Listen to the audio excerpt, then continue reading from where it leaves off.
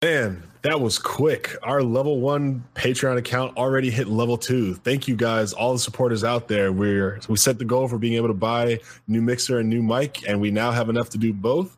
So Brandon, let's tell them about level 3. I feel like a salesman, but hey, I'm just going to be real with you guys. We really appreciate this. Yeah, we're really excited about what the level 3 is, and we can't wait to unlock it. So level 3 is adding segments. It's much like how the Roundtable News has become its own thing up on our podcast. We want to add a couple more. So the first one we're going to add is called Glassdoor Confessions. So a lot of professionals out there, they know what it is. Glassdoor is kind of anonymous, Rotten Tomatoes, right? A lot of game jobs. For game jobs, exactly. So if you want to work at a certain company, any professional would go on Glassdoor to see how that company really is, because a lot of good or bad is posted on that. So we want to dedicate an episode monthly to just reading the positives and the negatives and kind of just comment on top of that of what that is. So Glassdoor Confessions is something we're really excited about. And also, Larry, what is something that you wanted to add as well? Well, everyone knows that we like to go deep here on Game Dev Unchained, and we're not holding back. We got a lot of positive feedback on when we did like a breakdown of asynchronous game design, Overwatch. With Overwatch, yeah. So, or not asynchronous, asymmetrical game design with Overwatch. That we did that all through the episode. Anyway, we did a breakdown of asymmetrical game design with Overwatch, and we got a lot of positive feedback on how detailed and how we really went through that game and kind of demystified some of its successes and how they achieve balance through imbalance. And so we've been requested to do more of that. So Game Dev Unchained going deep is going to be us like leading the charge on doing a design breakdowns from some mega hit games that a lot of people are excited about, or other developers may be interested in how some of the things that they decided to do became very successful. So you can look forward to that included in level 3 as well. Now, I did say, hey, why do people have to pay for us to do more audio content?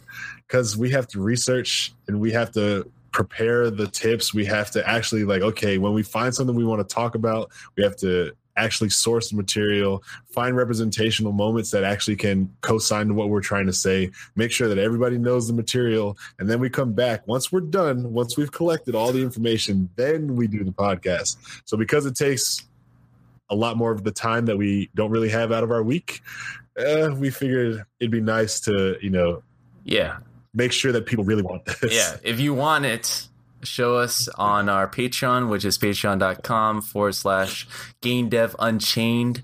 If you are not good at memorizing that, just go to our website, www.gamedevunchained.com, where you can find that link, as well as our Discord, right? If you want to chat with other Game Dev Unchainers, just go ahead and click on our Discord on our website to go there and just talk about last week's episode and stuff. So yeah, guys, again, thanks for all the support for the people who do. And if you don't already, follow those links and go check us out. We would appreciate anything that you could offer to help us keep this march going. But without further ado, I know why you're here. You want to listen to Game Dev Unchained with our special guest, Steve Gaynor. Yeah.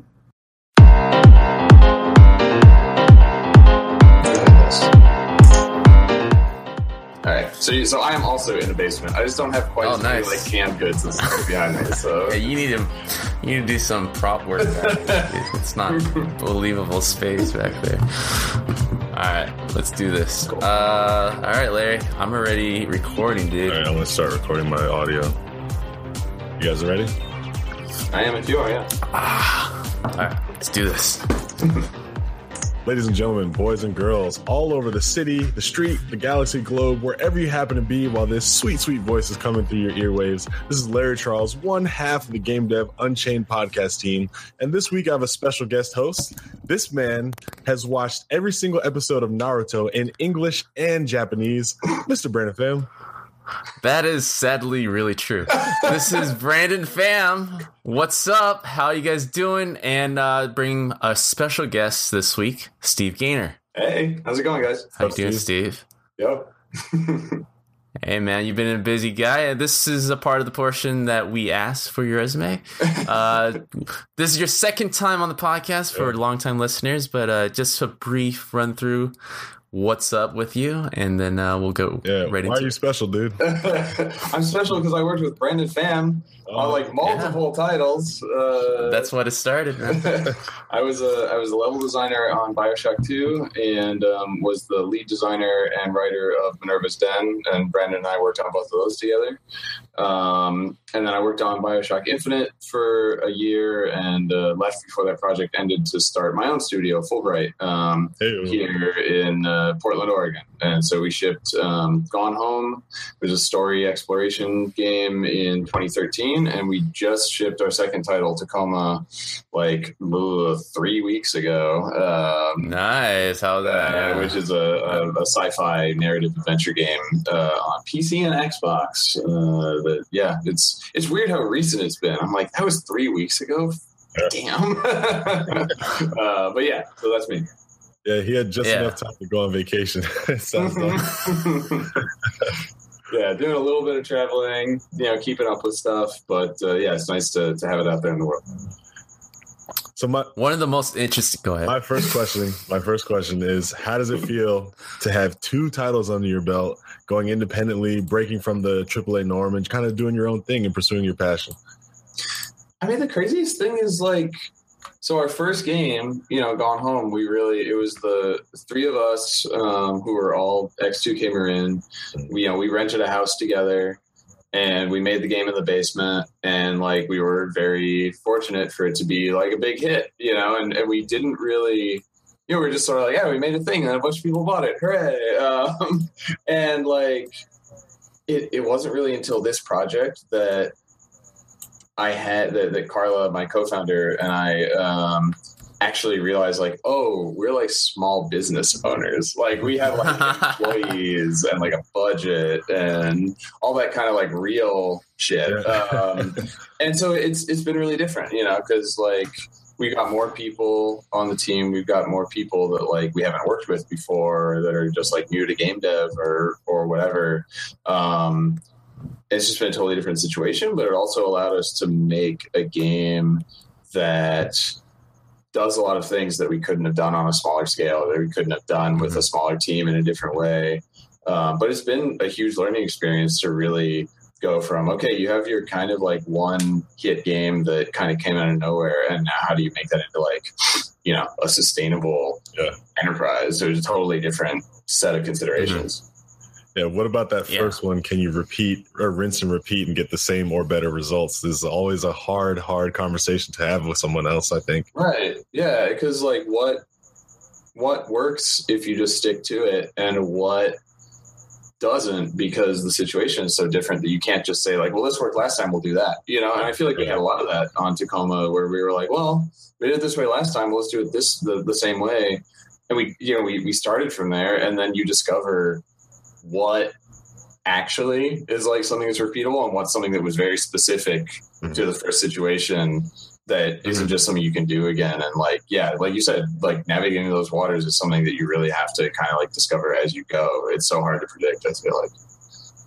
Yeah. I mean, one of the biggest things we definitely want to dive in this episode is the sophomore title, right? The sophomore slump, how scary that can be. I mean, Steve, like you're one of the first person that I knew that I worked with that went off and became super successful, and then I reevaluated my life a bit. But like it's more of a story that's coming along as indie development isn't so foreign anymore. It's becoming more of a thing. Yeah. So it's great to start hearing more and more of your friends making the leap of faith and succeeding at it. Sure. And it's so inspirational.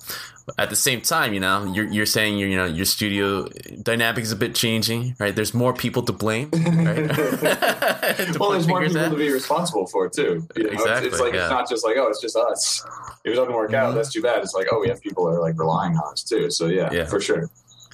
So let's start from the beginning, right? So you guys shipped Gone Home. Awesome hit, right? You say it's a surprise, but let's be real. You knew it was going to be awesome.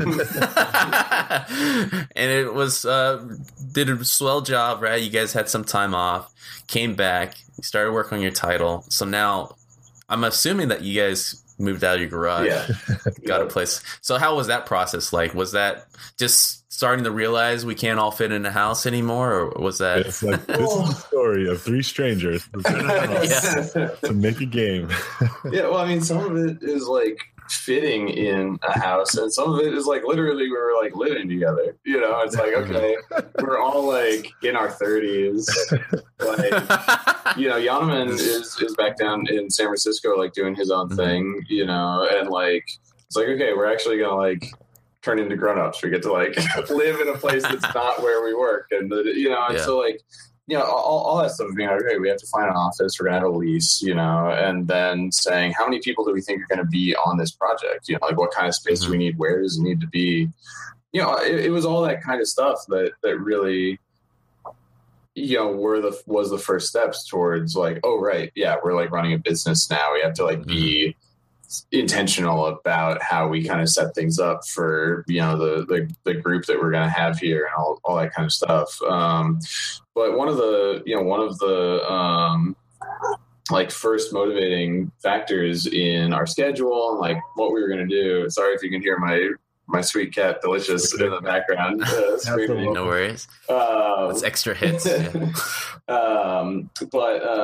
Was you remember Tynan Wales from Two Camera Band, and he was another level designer with me on the design team, and you know, we knew that to do our second project, we were going to need more design coverage because we were going to make a, you know, like basically a more complex project, but also I knew I was going to have more just like running the business and doing like PR stuff and whatever, like going on during development. So Tynan became available. He was living down in LA and he was available to move back up to Portland, like in the May of 2014. And so that was one of our things where like, okay, you know, if we start this project now, because basically like the highest level is his wife was pregnant and they were going to have a kid. And we were like, we know that Tynan is like a great fit for like helping us make another game possible without just me being the only like designer on the title. And the choice was like, okay, they can either move up to Portland like now before they have the kid, or it's going to be however long it takes to be out of the whole, like, you're not going to move like a 6-week-old kid, right? You're just like, no, you're there. You're not going anywhere for a while. So we were like, okay. Your whole life changed. Yeah. And so like, but that's one of those interesting things where it's like so many projects, especially on this scale, can come down to like those kinds of factors. There's like, oh, well, this one person is available now. So like, let's start the project. What are we making? Let's start rolling up. We need other people to support what we're doing. And then, we started looking at like, who do we have? Who do we need? Where can we get those kinds of people? How are we going to like spin up this team and get the foundation for our game established at the same time and all that kind of stuff. So like, tons more factors than when it's just like, hey, let's all get together and do our thing and get a game out the door, you know? Yeah, very different. I'm pretty sure by the end of Gone Home, you were pretty swamped with just shipping it and, you know, after shipping, marketing and all that. And when did you finally settle down, would you say, time frame wise, when you started thinking about Tacoma, your next game, brainstorming all this stuff?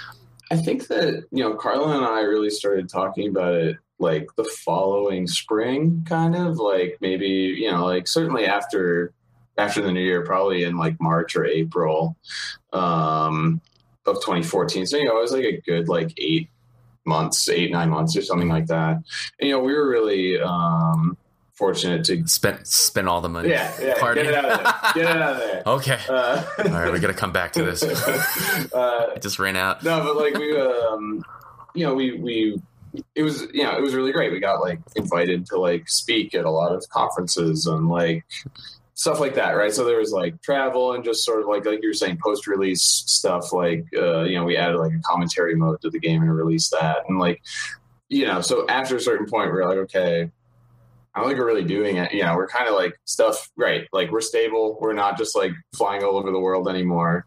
You know, Tynan could come join our team and we could get something going, and we really started talking more seriously about like, well, if we're doing something, like what is it? You know, what is interesting to do after Gone Home for us? Right.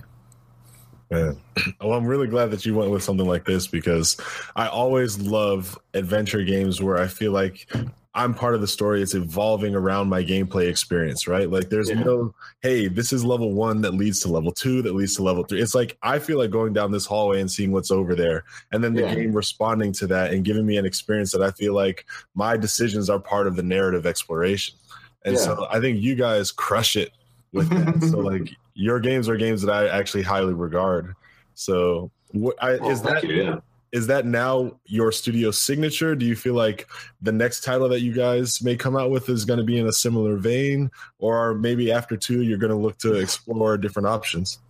I don't know. I mean, like, I think that's a similar kind of like push and pull with kind of like balancing different factors of, on the one hand, you don't just want to like pigeonhole yourself and be like, this is the only thing we do. But on the other hand, I think that there's real value to like continuing to build on a foundation, explore forward from, you know, where you started from, or, you know, what you've built so far. Cause I feel like, you know, for me, I'm like, there's so much territory to explore within this kind of like part of the design space that we've started into. And I feel like that was what we really focused on with going from Gone Home to Tacoma, was to say like, not just like, how do we take Gone Home's mechanics, but like put it in a different place and tell a different story. But we said like, this kind of experience, how do we use that as a foundation and then layer on mechanics that like involve the player in discovering the story in like a legitimately different way, you know, that doesn't leave behind what we've done, but makes you feel like this isn't just like a coat of paint on something I've already played. This is like a new thing. Right. And I think that there's something for me that's really attractive about saying, how do you continue to expand from that foundation? Cause I think, you know, like you could always say like, okay, we've done that, and like, we feel like we've kind of shown what we can do with that. And now we do want to work in a totally different genre. You know, we want to do like a simulation game or like a, you know, like whatever, say like, oh, what could we do something interesting with like a shooter game or something. Right. Like and I think there's legitimate like approaches you could take there. But the flip side is, I think that we're working in a space where there's a lot of interesting, you know, like continuation of like seeing what else can kind of like build from here, that is like out there, you know, like we're working in this space that, you know, is shared by games like, you know, Firewatch and Soma and, you know, What Remains of Edith Finch and all these kind of like first person narrative games, where I think that everybody who is working in this like general space is still really doing stuff that is like meaningfully unique from each other. Yeah. And I feel like that means that there's also just a ton more to explore there that you know, that we can do and other teams can do. And so that remains like really exciting for me. So what can we expect from Gone Home 2? We're gonna go back to the house. We're gonna hang out there. He's gonna be Christmas duck, but he's gonna have a couple of baby Christmas ducks. It's gonna be great. Christmas special will be great. You like how I snuck that one in there? See, that's how you get the scoops. You just the scoops. You get the leaks. Well, I mean, the most impressive thing, and the thing that I see a lot with successful teams is, you know, having the same, like you said, continuation of either the team, the ideas, right? Because even with AAA, small or big, what we see is that after a project, the team kind of shuffles a bit, and now you're dealing with a new set of cards, basically. And so that, when, you know, it's really complicated. You got to relearn a lot of everybody's habits, their new smell, and get used to everybody before you know what pushes everyone over the edge. So I naturally, when I saw Tacoma, I was like, oh, of course. It made sense as from a development side, and, you know, just what to expect from you guys. I really want to see, you know, have you guys push the limit to what you can do in the storytelling narration business. Awesome. So, yeah. Yeah, it's one of those things where it's like we want to keep building on what we feel like we're good at, but also not stagnate, and make people feel like they are having a new experience when they come back to our stuff. So, we'll be continuing to navigate those waters. Yeah. So getting the band back together again, you were mentioning Tyden Wells, we know Leon is over there too, and a couple other guys. So you essentially doubled the team size. Yeah. So doubling the benefits and the problems that comes with right. Yeah.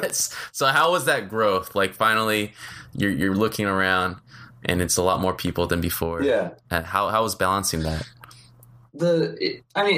In some ways it kind of reminded me of the development experience of working on BioShock 2, because something that I always thought about that game was like I was really proud to be a part of that game, in large part because they were building a team and figuring out what the game was and building the game all at the same time, right? So like it started from a really small team. Like I think I was like the 16th employee or something like that, and it grew to a team of like 80 plus on site, and it had to grow pretty quickly. But also like you were saying, like day one you hire somebody and it's like months before you're really like integrated with the team, and that was kind of like everybody's experience on the team was like being this new factor that all had to figure out how to work together. So like, it felt like a kind of similar thing where like on a much smaller scale, we were still saying like, okay, we're building a team and figuring out what the game is at the same time. And then we need to like be working together well enough to like get it out into the world. And that's like a lot of things to manage all at once. And I think, that's partly, we had the whole like thing where we kind of put an initial version, like kind of like a vertical slice out into the world.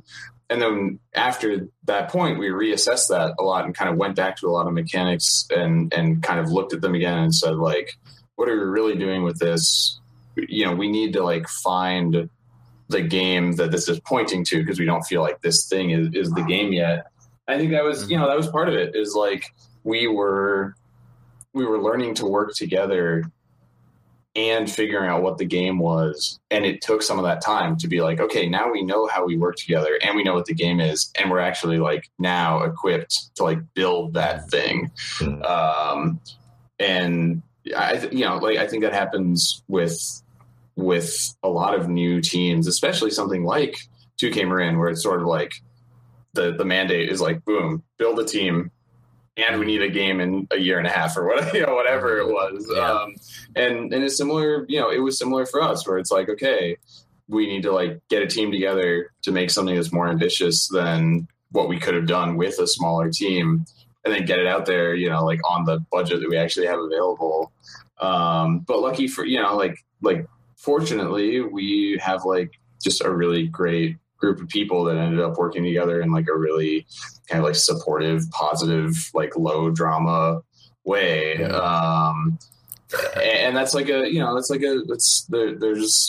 a multi, I guess like, like that's a multi-pronged kind of approach of being like, well, you have to kind of filter for a certain kind of like personality type to bring into the team, and then also work on like the intentional kind of communication within the team to like guide people to work together in a way that will be productive. But no matter how good of people you get or how good you are at kind of like guiding them towards the kind of like vibe that you want to have, there's still that period of like just spinning up and figuring out what everybody's role really is and what we're really doing and what the best way to do that is. So it was a lot of spinning plates for sure. Well, were there any advantages to the live in a house method that you kind of missed out on by not doing it that way the second time around? I mean, some of it was like, so like, like something that I always really appreciated was that, my commute was one flight of stairs, where it's like we were down in the basement And it did have its own space where it's like you're down in the office, you're working. You go upstairs, you're not working. Like it had just like that little membrane of like separation, which was good. So I feel like there's a totally different vibe between that and like your workstation's in your living room and you're trying to just like chill out, but like your computer's right there, right? But I think the bigger thing for me and Carla and my wife Rachel, who like she lived in the house with us, was that me and Carla would just kind of like ambiently be around each other all the time because we lived in the same house and we'd walk to get groceries together and stuff. And like Rachel would come with us to like, go out on errands or just walk around town or whatever. And there was a lot of that kind of just like pervasive ambient discussion of like, I was thinking about this, or like, we're trying to figure out that one thing. And I had this thought that like, what if we did this thing? And you're just kind of knocking that around. You don't have to be like, hey, let's go into the office together and talk about this. Or like, I'm going to come over, let's meet up at this coffee shop and like do some story discussion. It was just kind of like organically happening all the time, which for something like Gone Home or like Tacoma, where it's sort of like really having that fully formed like understanding of like everything that's happening and who the characters are and why the story works and blah, blah, blah. Just sort of like all of that totally frictionless kind of like, oh, right, I wanted to mention this thing, or I just had this thought, and you're right there is actually really valuable. And so I think part of our, process over the first, year or two really of working on the game was like, we can't just do that stuff by accident anymore because we all are just like in the same building together literally all the time. So how do we actually figure out how to be more intentional and kind of like be exposed to that process in a way that doesn't just happen naturally, but how can we like make a process that makes it be part of what we do, because like it's funny. It's interesting when you change your process and then you realize what parts of it just kind of happened as like, as fallout from like just what the situation was. And then which of those things you need to keep happening. But if you don't like work at it, they won't, and how do you kind of like bridge that for sure. Yeah.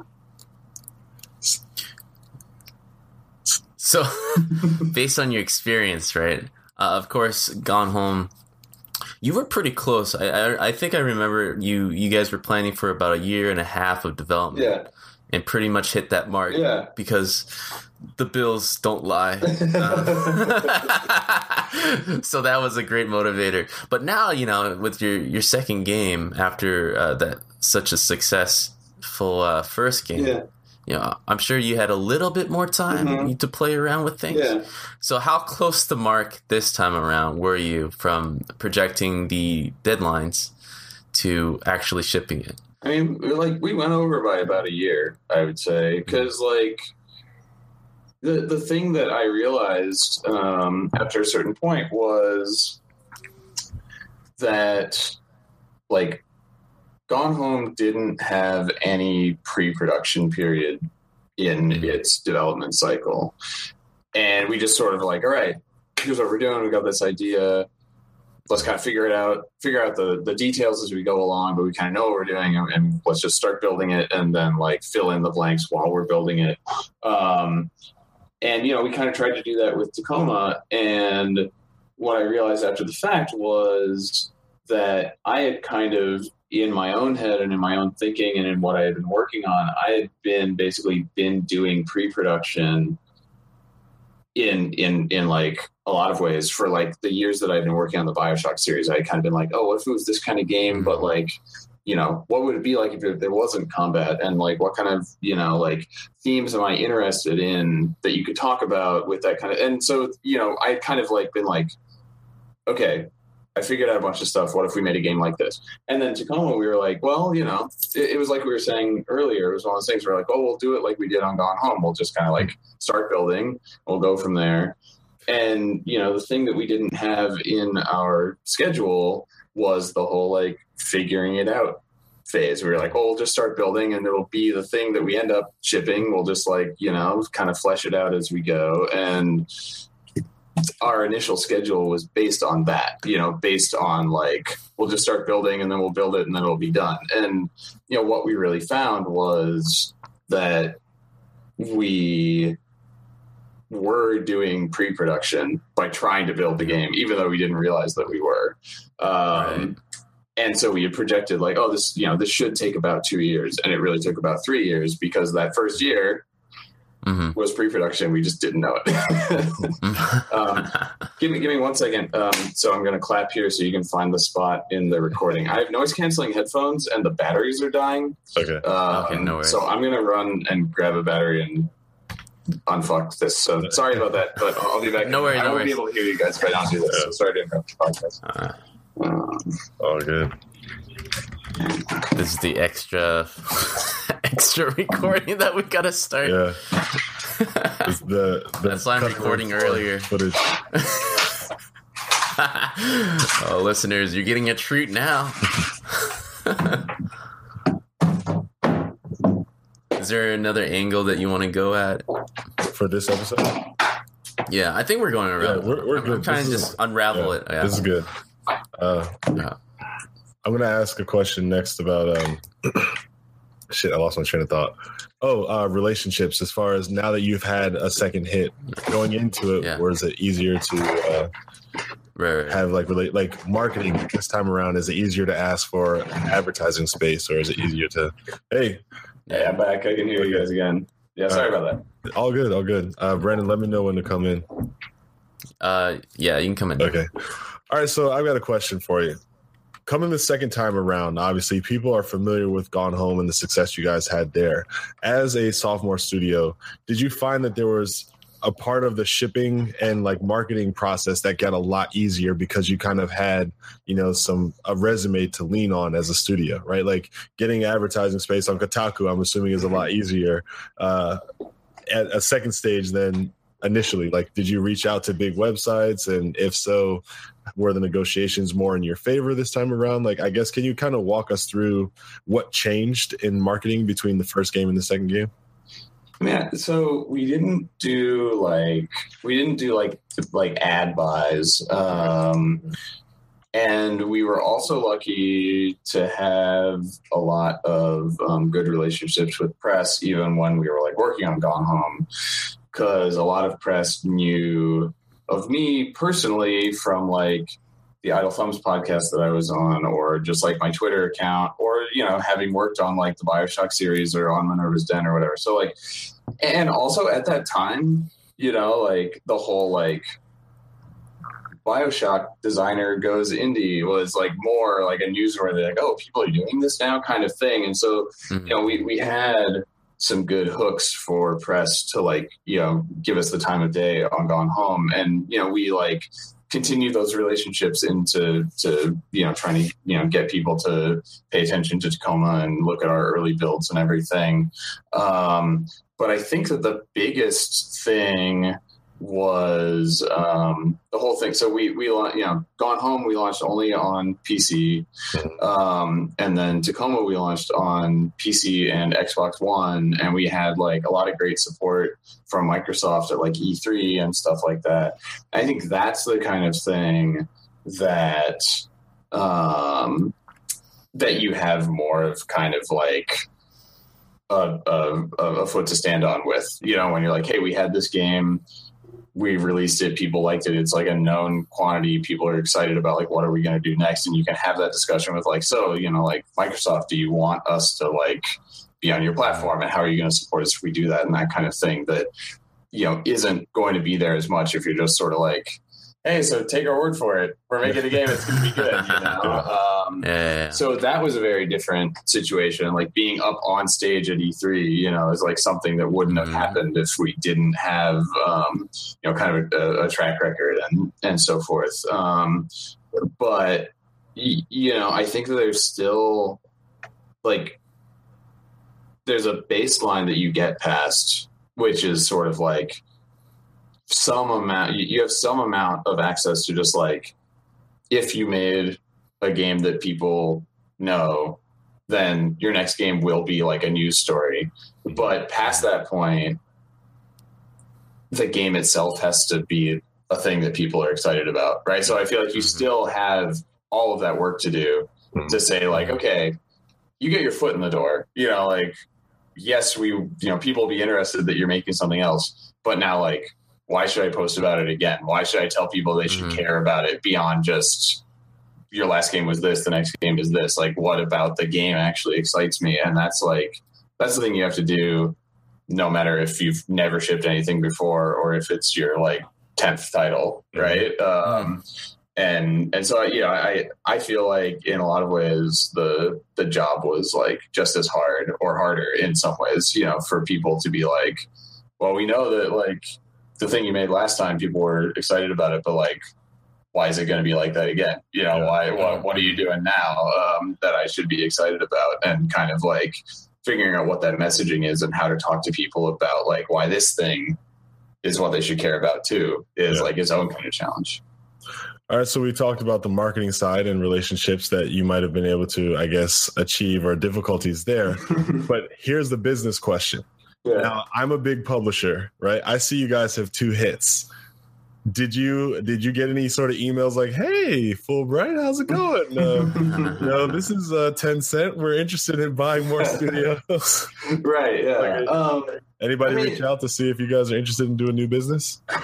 If you don't mind me asking. Yeah. I mean, it's less in terms of the kind of situation that you're talking about. I think like we haven't had like acquisition offers or anything, right?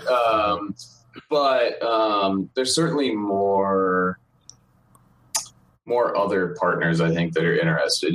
Just sort of like whether it's like contractors that want to work with you, or like maybe like distribution platforms in other countries, or even stuff like merchandising and stuff like that.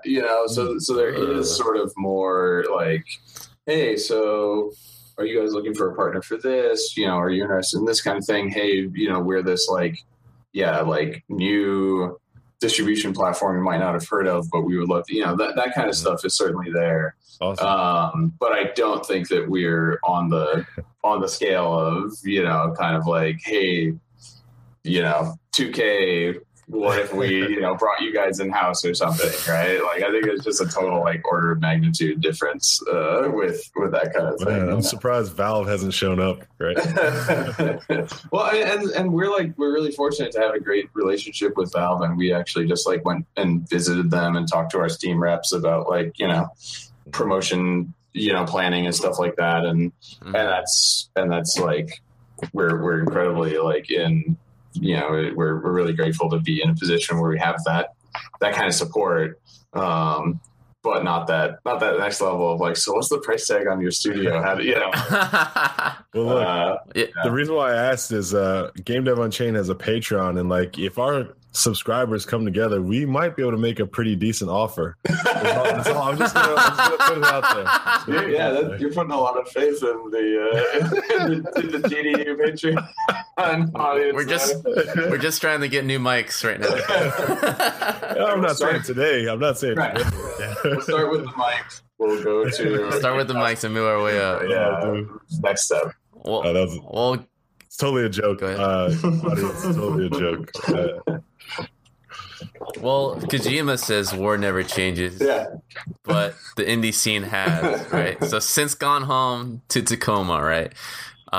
Let's just talk about the releasing. It's a whole different field now. Yeah, it really is. I think before we were mentioning about, this is Gone Home came out when a lot of studios it was a thing where, AAA guys were going to do indie. Yeah. It was newsworthy and stuff. But it was really now kind of it's like a first wave thing, first wave. And now, exactly. Now you're part of the second wave. And during the absence, well, in the public at least, you guys were working. Yeah. Was it tempting to, like, what's this VR crap over here? It's like, is this worth an opportunity? You guys, what are your thoughts on that scene and just indie scene overall? Okay, yeah. I mean, we are definitely not a VR studio. I mean, I guess anybody could be a VR studio, but it's like not where we come from.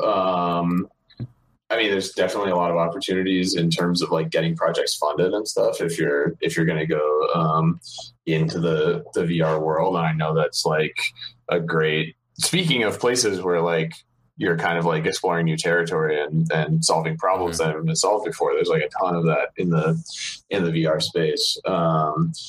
But yeah, just like in the indie, well, I guess I would say in the indie space, but also just in like the game market in general, it feels like there's just so much more that's going on and coming out all the time. You know, I feel like there's a totally different feeling in terms of just like how much there is out there to play and how much stuff people are talking about and how many titles are like totally worth playing, but like how many can you really even get to, you know? I feel like there's a totally different bar for being like a game that you have to play right now, you know, than there was 5 years ago. Cause like, you know, I've played a bunch of stuff this year, but also I've been busy and haven't played as much stuff as I normally probably would have, but I still haven't gotten to a bunch of like, I just, you know, and like, to be fair, it wasn't easy to like even get a Switch like this entire year, and I was trying to ship a game, but I like just started playing Zelda like yesterday or the day before. Nice. Congrats. Yeah. You know, I want to like people are like Hellblade is super interesting, and like, you know, I want to get to like I haven't even gotten to play Pyre by Supergiant, and like we're friends with those guys, but like you know, like I just had, and I think there's this additional challenge of like people have so much to choose from that I think that you have to kind of, unless you're super lucky, you have to kind of look at your release on a different time scale, you know, where there's a ton of people who are going to say like me, you know, being like, hey, I hear Hellblade is great and it's like really interesting and I should play it. And like the new Uncharted standalone expansion just came out today, and like the premise sounds super interesting. It's like two badass female characters just like kicking ass, and like it's like a few hours long. It's like, I'll play that, right? But I don't have time to play it today. You know, like, I think there's a ton of people who are like, oh yeah, that's on my list. That sounds interesting, but I'll pick it up in a sale, or like when my friends remind me later that it's good, and I have more time, I'll grab it or whatever. And I think that there's a lot of games that like might have been like big hits on launch day 5 years ago that now are gonna like end up being successful, but just as people kind of like fit it into their schedule over a longer time frame. Because you know, like Valve has started to really try to get people and really emphasize like the wish list thing, you know, because I think they found this whole thing that was people would like see a game came out at launch and they'd be like, oh, that's supposed to be good, and they wouldn't buy it. And then they would just never hear about it again. So they would never buy it. Whereas if you can say like, oh, that's supposed to be good, I do want to play that, click the button. And now when it goes on sale, you just like get an email that's like, hey, remember that thing you wanted to buy? It's like 20% off. You want to buy it now? And you're like, oh yeah, I do. Because I think that, you know, they have become aware of this like kind of like audience behavior of just not being able to just like click buy now on every freaking game that comes out. And you know, that's been something that, you know, we've looked at, and the people we've talked to that we know in the industry, they're just like, yeah, you know, like unless you are the luckiest of the lucky, it's way harder for your game just to like blow up on launch day, but you have to plan towards how to keep it in front of people and get people to like, you know, build that momentum over time, because there's just so much more out there and so many more games that are fighting for, you know, being the one thing that somebody buys this week. Yeah. Well, I do want to kind of rewind back to, you were saying earlier, like, oh, I just got Zelda and I barely have time for that, and there's other games that are on your list. I want to kind of give a shout out to this one game that I think did something cool. They may not have been the first, but they're notable for doing it now. And I would hope that more games follow suit. Is Horizon Zero Dawn added a story mode difficulty, which is, hey, I know this game could be much harder. I'm really good at video games. I get it. But I just want to beat the story so that I can experience all the content that you've added.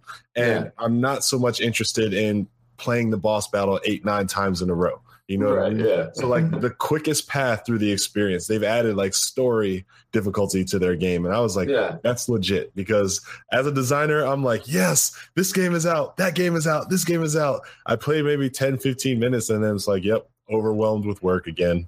For sure. Yeah. I mean, and that's why we make the kind of stuff that we make, as well as like, you know, there's the really exciting thing about just working in games, especially now, is that like there can be so many different kinds of things that people are, you know, find value in. Like there are people that want to between like a couple weeks ago and like 3 months ago, I think the only game that I played practically for any amount of like significant time was PlayerUnknown's Battlegrounds, because I could just pick it up and I was just like, fuck, I'm just going to play a couple rounds tonight. Like, we're not going to win, but I'll have fun. I don't have to, like, you know, it's like I know how to, and, you know, so there's that kind of thing. It's like the game that you come back to and play every night. And then there's like the giant, you know, 200 hours of trying to find every single, you know, area in Zelda. But then there's like, hey, we want to give people an experience where it's like you can sit down with it for, you know, a few hours, 3, 4, 5 hours, really dig into it, have a fully kind of like complete experience and walk away from it and be like, hey, yeah, exactly. It's like I actually had that. I had a full thing. I didn't like play partway through this game and never finish it. I got to have that kind of feeling of like, you know, satisfaction of having gone through the whole story, and then just be able to be like, and now I can move on to something else and feel like I'm you know, satisfied with that experience that I had. Because, you know, sometimes you do want something that you can play every night or that you can play for months in a row, and sometimes you want something where you're like, man, I had that one experience and it didn't outstay its welcome, and I can talk about it, and that's like part of my whole, you know, kind of like, you know, gaming experience in like a more holistic way. So I've designed a game that is just for people like us. We don't have a lot of time to play games, and we're going to play it on this podcast. It's really quick. All right. Okay. It's called the Fast Five. How it works is I'm going to ask you 5 rapid fire questions, and we just want 5 rapid fire answers. All right. All right. Are you ready to go? I will be as concise as possible. All right. Question number 1. What's your favorite Indiana Jones movie? I have only seen the first one, so it's that one. All right. Question number 2. I saw part of the Crystal Skull on a plane and I turned it off. So it's still the first one. I believe the first one still. Good. Question number 2. What's the worst gaming experience you've had online? Online? On the web? Jesus. So many, huh? I don't play a ton of stuff online. I don't really remember having any like nightmares where somebody was just like, Battlegrounds. No one shot you in a team kill. Oh, I mean, well, a lot of people have shot me. I don't survive. God, you know what? Like, I'm grateful not to be able to say like there was this one time I had this god awful experience online. No, but again, not a big multiplayer player. Like when I started playing PUBG, the first thing I learned was somebody was like, "So press Control T and it just turns off voice chat." And it's the first thing I did in that entire game. I never turned it back on. So yeah, a little self filtering on my end. That's pretty good. All right. Question number 3. What's the favorite achievement or trophy that you've earned? Oh, let's see. Gosh, man, I'm doing a bad job on these questions because like I get achievements in games, but like they don't mean anything. Yeah, like I mean, like there's definitely cool ones, and like it's fun to design achievements for your own games. But God, is there any, like, I'm trying to think if there's any that I've like worked really hard to try to get where I was like, I gotta get that Chivo. Gotta get the Chiefs. And there's not. I'm failing. I'm sorry. No, Steve. All the designers failed you. Yes. Well, sure. Yeah. There will be that one. I'll find that one achievement where I'm like, finally, my holy grail, the achievement that I love with my whole heart. I don't know. Yeah, I'm sorry, man. All good. I think the next 2 are juicy. Good. Question number 4. If you could force a company to remake a game using today's technology, which company and game? Ooh, okay, now that's exciting. I mean, I feel like a couple of people have like kind of answered this question because like there is a company that's like remaking System Shock right now, and that's one of those ones that like System Shock came out at just the right time. That it's really inspiring, and it was doing a ton of things that were like really new at the time and are still cool to encounter. But it's also like incredibly hard to play because you're just like, oh my god. But here's my real answer. This will be a super, well, not super obscure, but my answer is I would love to see a remake of Interstate 76. Oh man, which was a car combat game in the MechWarrior 2 engine. Yeah. So like not the greatest tech in the world, but like a really good like 70s muscle car combat battle game in like 2017 tech, like especially if you could do like 100-player multiplayer matches, like that would be insane. That's the game right there. PUBG with cars, Demolition Derby style. That's custom server, 100 cars spawn on the map. Let's go at it. Question number 5. If you could make a game about any person in history, who and why? Wow. All right. Damn, that's a big one. So like the thing that you like, this is probably not the best answer, but this is rapid fire. And like this is probably not the best answer, but it is also more like you would know kind of how to make this game. But in Portland, in the middle of this roundabout on Gleason Street, there's this huge gold statue of Joan of Arc. Okay. And like making a game about the life of Joan of Arc, who basically was this like, she died when she was like 19 years old. Like she was having like visions of, you know, like being told to lead, you know, people into battle when she was like a teenager. And then like hordes of French soldiers just followed her into battle.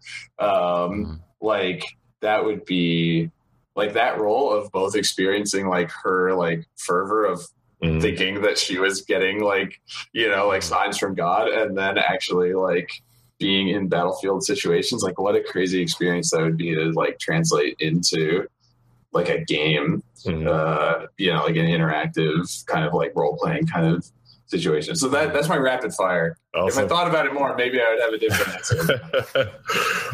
No worries, man. That was a good time. It was decent. Okay. Decent. Not the best. Yeah, I admit that fully. It's all good, man. It's all good. No, but you passed. Well, you completed the game. So that was a 3 out of 5, which is like a passing grade. That's like a C+. It counts. You got a C+. The Metacritic score for my game. No, thanks for playing, man. Yeah, absolutely. Yeah. Well, we started this podcast by you mentioning you're about 3 weeks out after launch. I mean, the press and everything is part of the post-launch game, right? Yeah. And more importantly, you know, the more indie people that we talk to, AAA have been doing this a while, right? The DLC stuff. Yeah. As a consumer, as a developer, it's good for both sides. But indie titles, I feel like, are finally realizing this more and more. Just like it's not about selling crazy at launch day. It's about the long tail of things, like keeping the lights on, keeping the support going, and just seeing this all the way down. Because, like you said, in nowadays market, right, everybody is just wish listing everything because they got this whole line of titles that they have to work through, and they're like a year behind, and they're just waiting for the perfect timing to get it. Yeah. So, I mean, how has that been? How you're faring with Gone Home as far as like 3 weeks out in terms of just, oh my God, all right, we're out. Can we relax now? Has it? You got like 9 people with you guys now, and it's like everyone's kind of spreading out and just having fun, helping with the marketing. I mean, is it crazier? Is it easier? I mean, how was it? Or how is it? Yeah, I mean, it's some of each. I feel like, you know, with Gone Home, it was more, that case of like, we're all, you know, like on that project, it was kind of like there's one person in each role. We're all responsible for our own stuff. Then the game comes out, and we're sort of like, all right, we did it. We're cool, right? And high five. Yeah, and with Tacoma, there's more of a sense of like, okay, we have people that everybody is taking the time that they need after ship, but also we want to make sure that we're thinking about like how are we setting people up who are on the team to like continue like building towards what we're going to do in like the near and midterm. So some of that is stuff like us going up to like visit Valve, or like, I'm going to go down to San Francisco and do some press stuff soon, like kind of like on camera stuff. But some of it is talking about like, okay, what are our like designers and programmers doing aside from like working on a patch or working on, XYZ. It's like, how are we talking about what the actual like new stuff that they're going to be working on past that point is. So I think there is a little bit, kind of like with everything else I was talking about, there's a little bit more of that, like we have to be intentional. We have to think about how we communicate like more of like a plan and like a roadmap to our team, considering like the structure that we're in. But, it's a balance where it's sort of like we do want to make sure that the people that it makes sense for them to kind of like get back to work on stuff know what that's going to look like, but also not to just throw people straight back into like, all right, you're back to like, we're doing 40-hour weeks. You're like, you're in the, you're back in production mode already.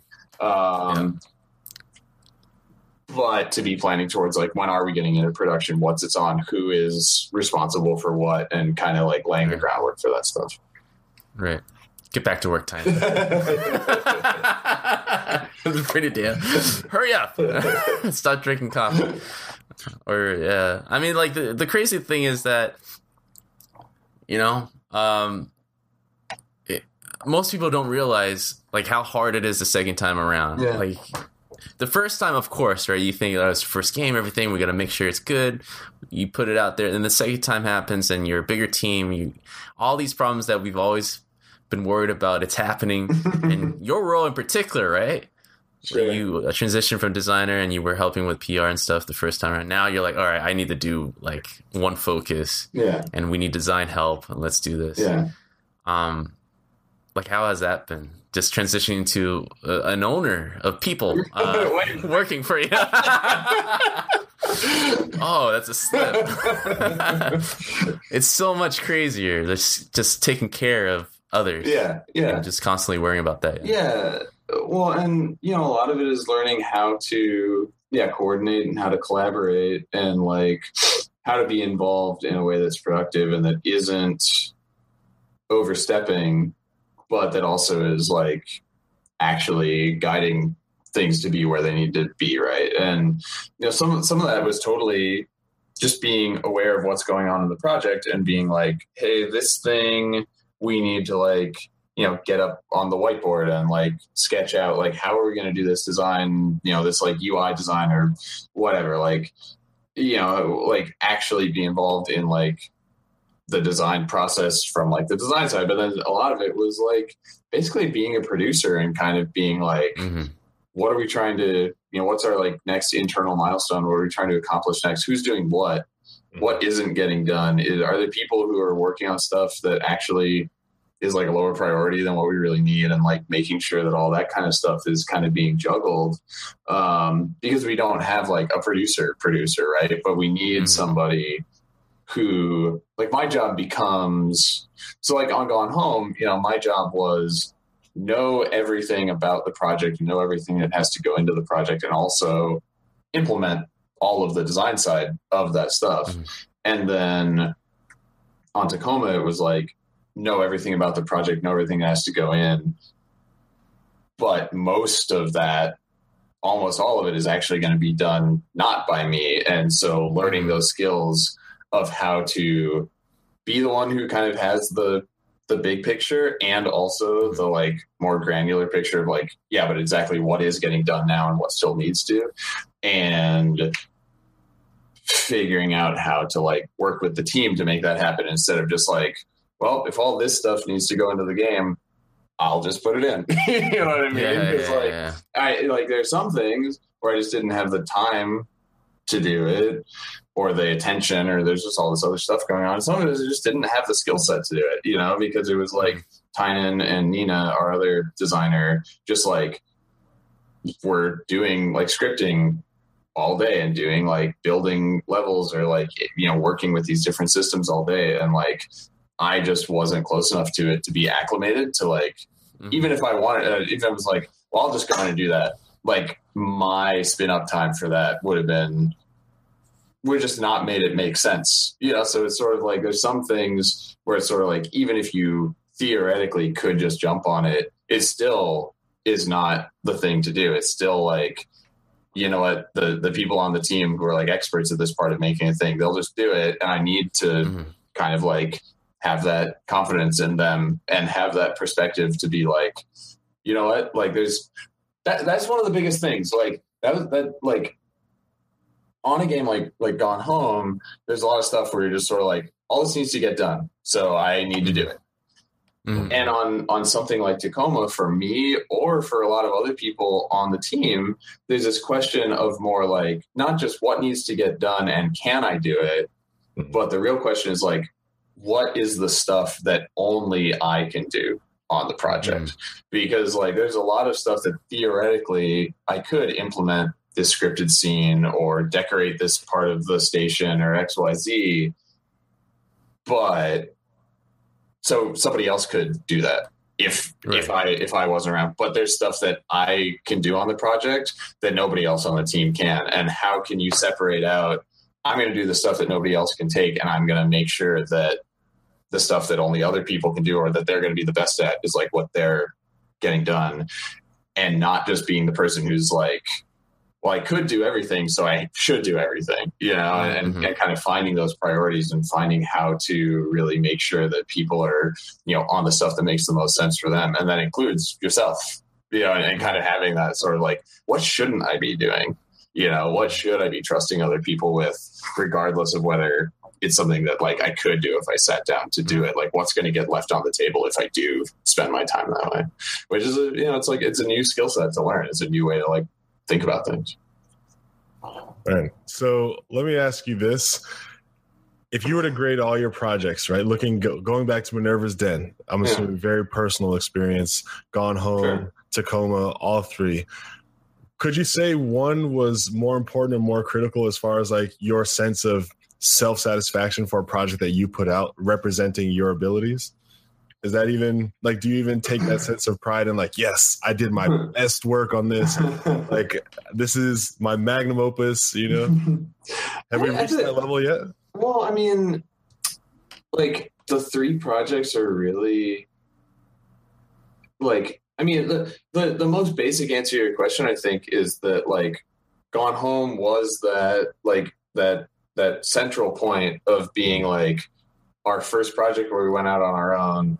And also a project that really kind of hit the zeitgeist, and that people are like, this game's important, you know, like this game said something to me that I haven't seen in a game before, like, you know, all that kind of stuff. Like it kind of all came together in that moment. But then, you know, Minerva's Den was like the first thing that I was a lead on, and that was within the framework of a much larger organization. And that was something that like was really important to me, both because I learned how to lead a project and like work with a smaller team that were like all invested in a thing that I was responsible for, not just that I was contributing to. It was also really important because it was the first time that Carla and I worked together really closely. Like we worked on that story together, and she was my story editor, and we had, that was our first real thing where it's like, oh, we're like a team on this. And that experience led to being like, well, if I'm going to start my own studio, I need Carla to come and like, you know, be part of this thing that we're doing. And then with Tacoma, it's sort of like the flip side of that, where it's the first time that we were able to say, we're going to bring new people into what we do, and we're going to learn how to make that a cohesive team that can make the kind of stuff that we make.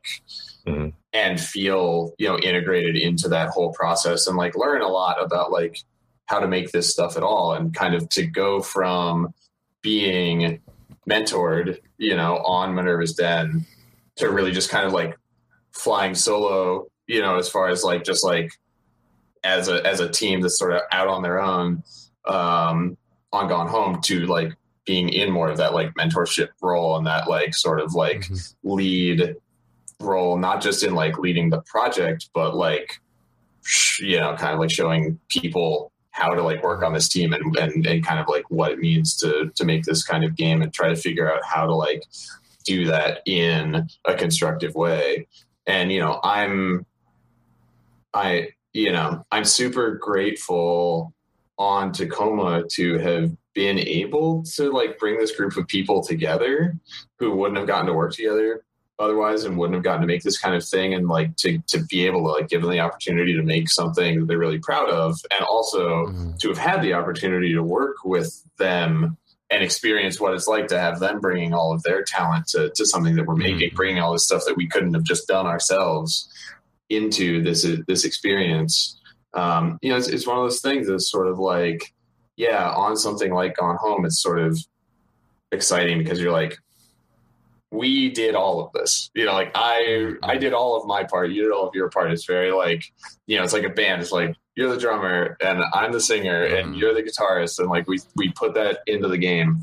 And then there's just a very different experience to like, now I'm kind of like overseeing this group of people and like helping coordinate all of them to make something that they're invested in. It's a different kind of satisfaction. It's a different kind of opportunity you have when you have that opportunity to say like, hey, we did release something that allows us to make something bigger. And now bringing those people into what we do is kind of like what the like really kind of cool thing at the end of the day is that comes out of it that's different from any of other projects. Mm-hmm. Well, I must say, unless Mr. Brandon Pham has any more questions, I did. Well, let me ask one more. Okay. One more. I'll squeeze one more before you finish that sentence. So, you've been through the process of creating big games. You've been through the process of creating your first small game, which has Gone Home. So running a studio, right? Yeah. And we don't have to go through the whole process, but like, were there things in particular that you're like, oh, this is something we did on this project that went really well, and these are the workflows that we created or adopted to run Tacoma? Like, were there like standout things that you changed differently, to team meetings, to working at home, to working together at a certain day at a studio? What was that like? Well, so we have an office that has workstations for everybody, but we also made sure that everybody is set up to have a home workstation. Because, well, a couple of people on the team are just remote all the time. Kate, our 3D artist, and Brett, who's our lead who was the lead programmer that shipped the game. They're both East Coast. But then everybody else, we wanted to make sure that we had a space where people could be there in person, physically, but also that if you just needed to like get a lot of shit done, that you could just get up in the morning, go to your home workstation, work on stuff, not have to worry about like taking a shower and like whatever, like getting all like ready for the day and like having a commute, and like if you need to work late, you have to stay late at the office, and blah blah blah blah. So like part of it was, like you were saying, giving people that ability to have that balance of like, the busier that we were as a studio, the fewer people were in the office, because most people are just like, I'm just gonna get to my desk, work all day, go to bed, I'm good, and also when we really got into like the last 6 months of the project, and we were at that place where like we could kind of see how much time we had left and how much time we needed and what needed to get done, we started having a weekly Monday morning meeting where we had like, it was sort of like a like agile kind of thing, where it was like, okay, what's everybody's biggest tasks this week? Yeah. And we have like, like the like Post-it notes for each person. And then the next week we have the meeting and we're like, did that get finished? Do we need to move it forward? Do we get to check it off? And sort of like, once we got into that final stretch of being like, we know what we're making and we have everything blocked in, we just need to finish the rest of it. of really saying like every week we're going to look at where we're at. We're going to assess, we're going to see whether stuff that we thought was going to get done is actually getting done, and kind of having that heads together and making things a little bit more structured when we really got to that point where you could see the shape of the, you know, the finishing of the game, was really important to us, instead of just being like, everybody working on what they're supposed to be. Okay, cool. You know, trust falls. Yeah.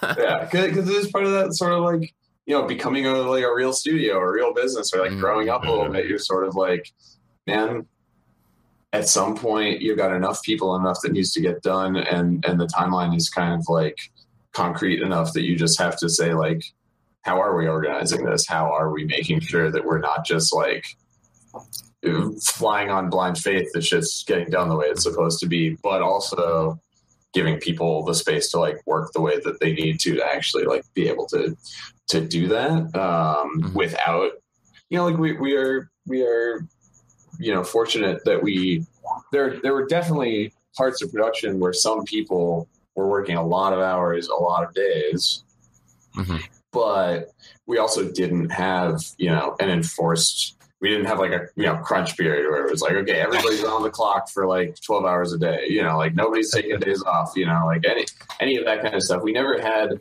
the kind of milestones where it was sort of like, all right, well, if we're getting this milestone done, I think everybody's just doing 80 hours a week for the next, you know, 6 weeks or something, right? Like, well, we've either worked on or known projects where it was sort of like, all right, mandated 10 hours a day, 6 days a week for the next 6 months, because otherwise this game's not getting finished. You know what I mean? We were able to, I think, for, you know, pretty much everybody on the team, even though there were concentrated areas where it's for a few weeks, you are doing, you know, a bunch of stuff just to like kind of like make sure your stuff is in good shape for a certain milestone. We, I think, ended up with a good balance of people working as much as they felt like they could and needed to productively, and not just like grinding themselves into the dirt, just sort of like, I never do anything but work and we're still not getting this thing done, blah, blah, blah. And a lot of that, you know, and that comes from that kind of process where you're sort of like, all right, we're actually going to track what's getting done. And if there's stuff that's just not going to get done, we're going to have to say it doesn't go into the game. And what does that mean for like what gets done first? Because there's this much stuff that can't not go in the game, right? And is that getting done? And does that mean our schedule needs to change?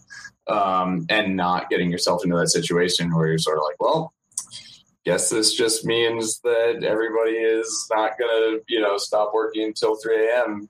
for, you know, like, because you just burn people out that way, right? And especially on such a small team as ours, if anybody on the team burns out, it's just like, well, what are we doing now? Like the health of the team hinges so much on every person kind of like being in a good place that I think it's really crucial to take that seriously and make sure that you're kind of like managing your own schedule and your own expectations so that people can work in like a healthy way. And that is something that, you know, you kind of have to like, again, think intentionally about, and then kind of like figure out how are we doing that and not just sort of assume everybody will be fine, you know, like do the work to make sure that you can say like, yeah, we can do our part to make sure everybody can be fine. Yeah. Well, I mean, the producer is like the P word in the industry. Nobody likes, but like the usefulness of data tracking helps you project, you know, what future project could look like. And so, you know, it's always helpful to do that, even if it sounds kind of forceful, but it's like, it's a good habit to have, right? Just being able to just see how things are going, right? Yeah. And where we can change and pivot, right? Yeah. And I mean, when we got into that section of the schedule, you know, we were able to see like, okay, we blocked out like 6 months, and we were kind of seeing what was getting done and what was getting pushed forward and how much we were really getting done in any given week. And, you know, like we got kind of like maybe half or two-thirds of the way through that. And we were like, yeah, it looks like we need to add like 6 weeks onto this. And then we did, and we spread stuff back out. And then we got to the end of that whole schedule, including the extra 6 weeks, and we were done. And like, you know, we wouldn't have been able to project. It looks like a month and a half from now, we're going to need another 6 weeks if we hadn't been building that data and like really actually thinking about what it means and not just kind of moving the cards to move them. But that kind of gave us the ability to feel like that confidence in saying like, we do need to extend it a little bit, but based on what we know, this actually will solve the problem. Not just like, let's move the goalposts and then move them again, then move them again, and we'll see where we get to, right? And the team also being able to say like, oh, they're adding this specific amount of time onto the schedule for a reason, and we can all see it, and we can feel confident in that as well. I think is a really important aspect of the team being able to feel like, you know, things are happening for a reason, and that they can believe that date that you moved it up to is like a real date, not just like who knows when this is really going to end kind of situation. Because when, you know, I've been in situations where you're sort of like, is that really when we're going to ship this thing? And like, I don't think so. And you know, not really as a team member, not really knowing where that's at can really wear on you, you know? So trying to have that transparency and have the team be involved with knowing how the schedule is shifting and why, and to feel like, you know, they can be confident in that, I think is really important. All right. Well, don't mind me, gentlemen. I have a gift to give to you that I've been waiting to give you. Yeah, it's I've given you this gift before, unfortunately. I'm going to give it like that. I'm repackaging the same gift, hoping that you accept it again. It is the opportunity to talk directly to our audience and promote, advertise, raise awareness, or shout out something that you're working on or something that's very important to you. Since you've been podcasting with us for over an hour, we feel like it's a fair trade. So without further ado, Mr. Gator, the floor is yours. Yeah, I mean, you know, if you're interested in the game that we made, Tacoma, you know, if you want to see how all this exciting production scheduling worked out, you can go to tacoma.game, or you can follow me on Twitter at Fullbright, FULLBRIGHT, and check out this whole space station game we made. Spend a few hours with our characters, getting to know them and kind of finding out the story of what happened on Tacoma Station. It's on PC and Xbox. And, you know, like we're really proud of all the people on our team. One of our designers, Nina Freeman, she produces her own smaller indie games. She's released like a number of titles while she's been working on Tacoma. Games like How Do You Do It and Sybil and Freshman Year. They're on Steam, and you can also go to her website at ninasays.so. Nina Says So is her URL. Because she does really cool stuff that if you're into our stuff, you'll be interested in what she does as well. And Tynan, who Brandon and I have worked with in the past and who I currently work with, between working on BioShock 2 and Tacoma, he helped out Brendan Chung on the indie game Quadrilateral Cowboy, which is like kind of like first-person hacking game that like we've won the grand prize at the IGF last year and like is like a really interesting game. And Tynan worked on that for about a year and contributed a bunch of stuff to the design. So check out Quadrilateral Cowboy as well. It's super interesting. There's the cool like kind of like hacking puzzle system to it that is kind of unlike anything else. So those are my plugs. I did it. Awesome, man. Well, it's been a pleasure to have you on the podcast again. And obviously, we wish you nothing but continued success because that means you get to keep coming back. So it's a win-win. I'll be back. Promise. All right. Well, dang, I need a rhyme. I don't have one this time. Good night. This is Brandon Pham. I need a rhyme. I don't have it this time. There it was. If you enjoyed this podcast and you want to stay in touch or continue to follow our developments, then you need to go to facebook.com/GameDevUnchained and drop a like and stay in touch. You can also get the direct feed for this podcast on soundcloud.com/GameDevUnchained.